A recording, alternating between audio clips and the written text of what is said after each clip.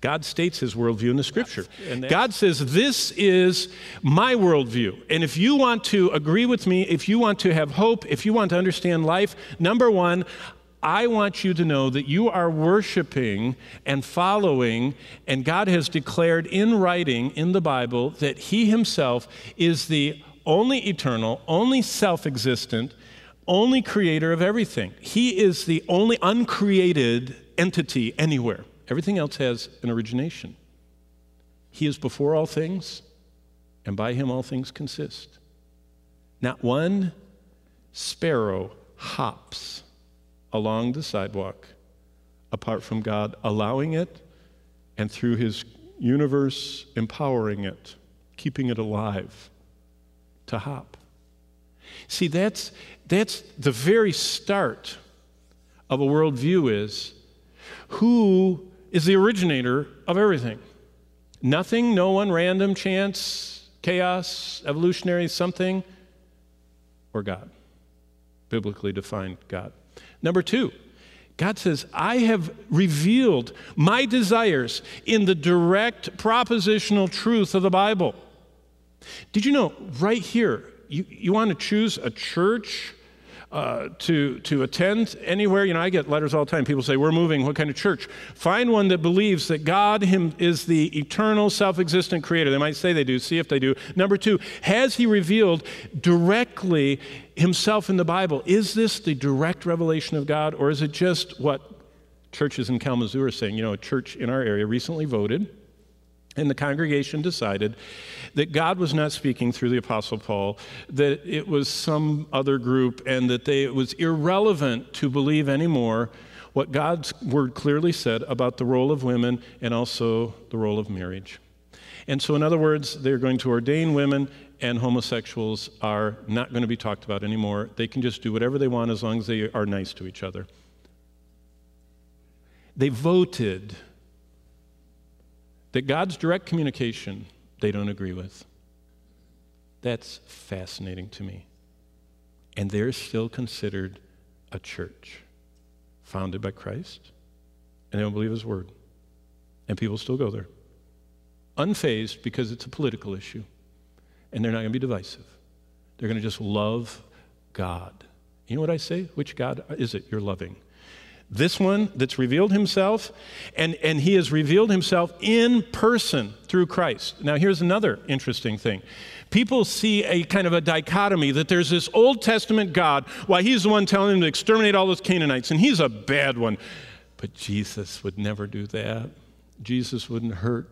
I mean, he says, I don't condemn you, I forgive you, and he fed everybody and healed everybody, and he wasn't divisive. And when he was, we're not sure it really is.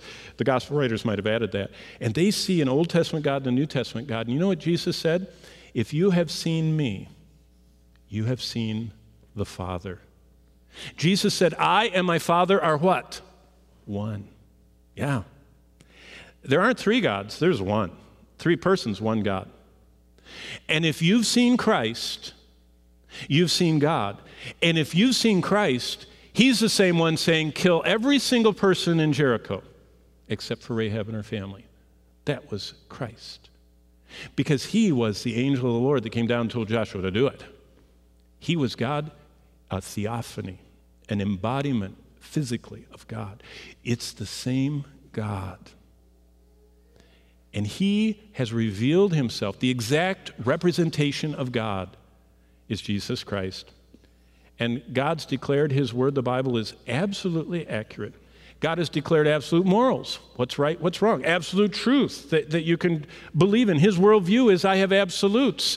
He said salvation is unearnable and undeserved.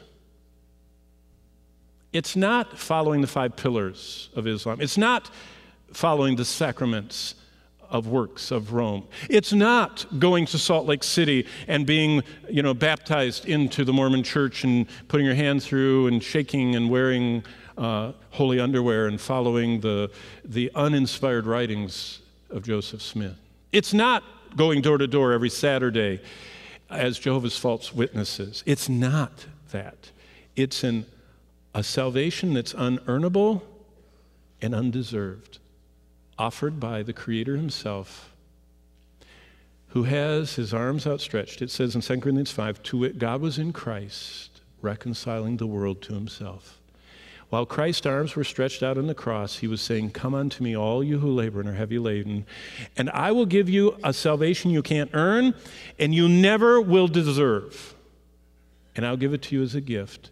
It's a free offer of salvation. If you'll, and the pictures Jesus gave of people getting saved are very picturesque. Remember the publican and the Pharisee? The publican wouldn't even lift his face toward God. He says, I'm unworthy. God, be merciful to me, the sinner. And you know what Jesus said? The guy who said, I'm not as bad as him, went home as lost as he came, the Pharisee. But the publican went home justified. What does justified mean? God offers a salvation that only God could have invented. It's a salvation that the Creator himself bears the sins and suffers like he committed all the sins of every creature that would ever receive him for their salvation. That's what Jesus did on the cross. That's the only truth. That's the heart of Worldview 2. Really should be Worldview 1 because it was the original one.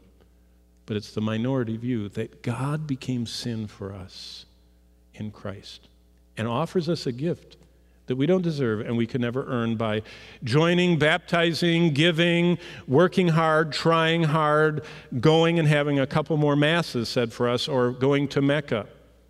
And God, the same God that did everything else plus these four, has described the absolute span of history to the end. And so, what we have is, if we are to follow God and love him, we should embrace, as the center of our worldview, what the Bible says. And what does the Bible say? Well, God has spoken and we should listen to him. And what is God speaking? It's the Bible. And what is one thing that he has said? Just one of the 1,189 chapters in the Bible is in Isaiah. And what does Isaiah say that we need to do? It says, if you have a worldview that is dominated by God's word in the Bible, it will produce, because remember, your worldview is how we respond to life. If your worldview is dominated by God through his word, it produces compassion. Now, wait a minute. When God revealed himself in human form, Jesus' primary emotion was compassion. God already told you, God is love. And whoever is born of God loves. So God is a love-filled, compassionate person. And when we have his worldview, we become that way.